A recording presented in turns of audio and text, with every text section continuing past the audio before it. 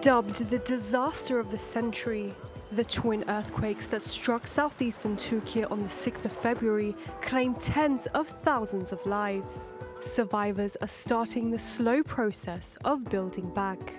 But with businesses shuttered and a shortage of labourers, they're relying heavily on incoming aid. And the funds are coming from some unexpected places.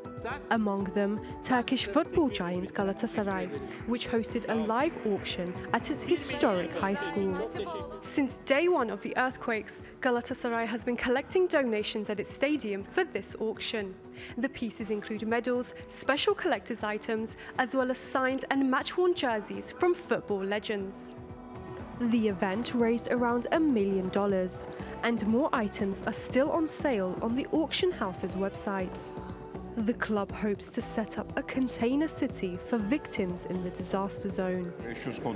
We're putting up 500 container homes in the area. We need to prevent migration from the region in order to reduce job losses and economic fallout.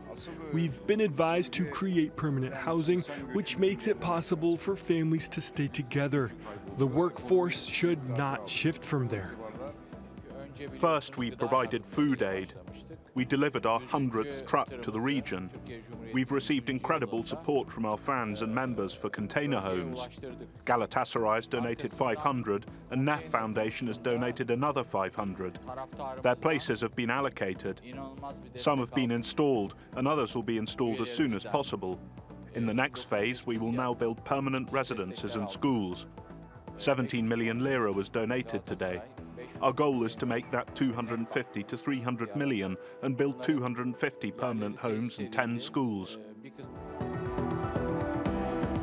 And the Yellow and Reds are not the only Turkish team to contribute to the cause.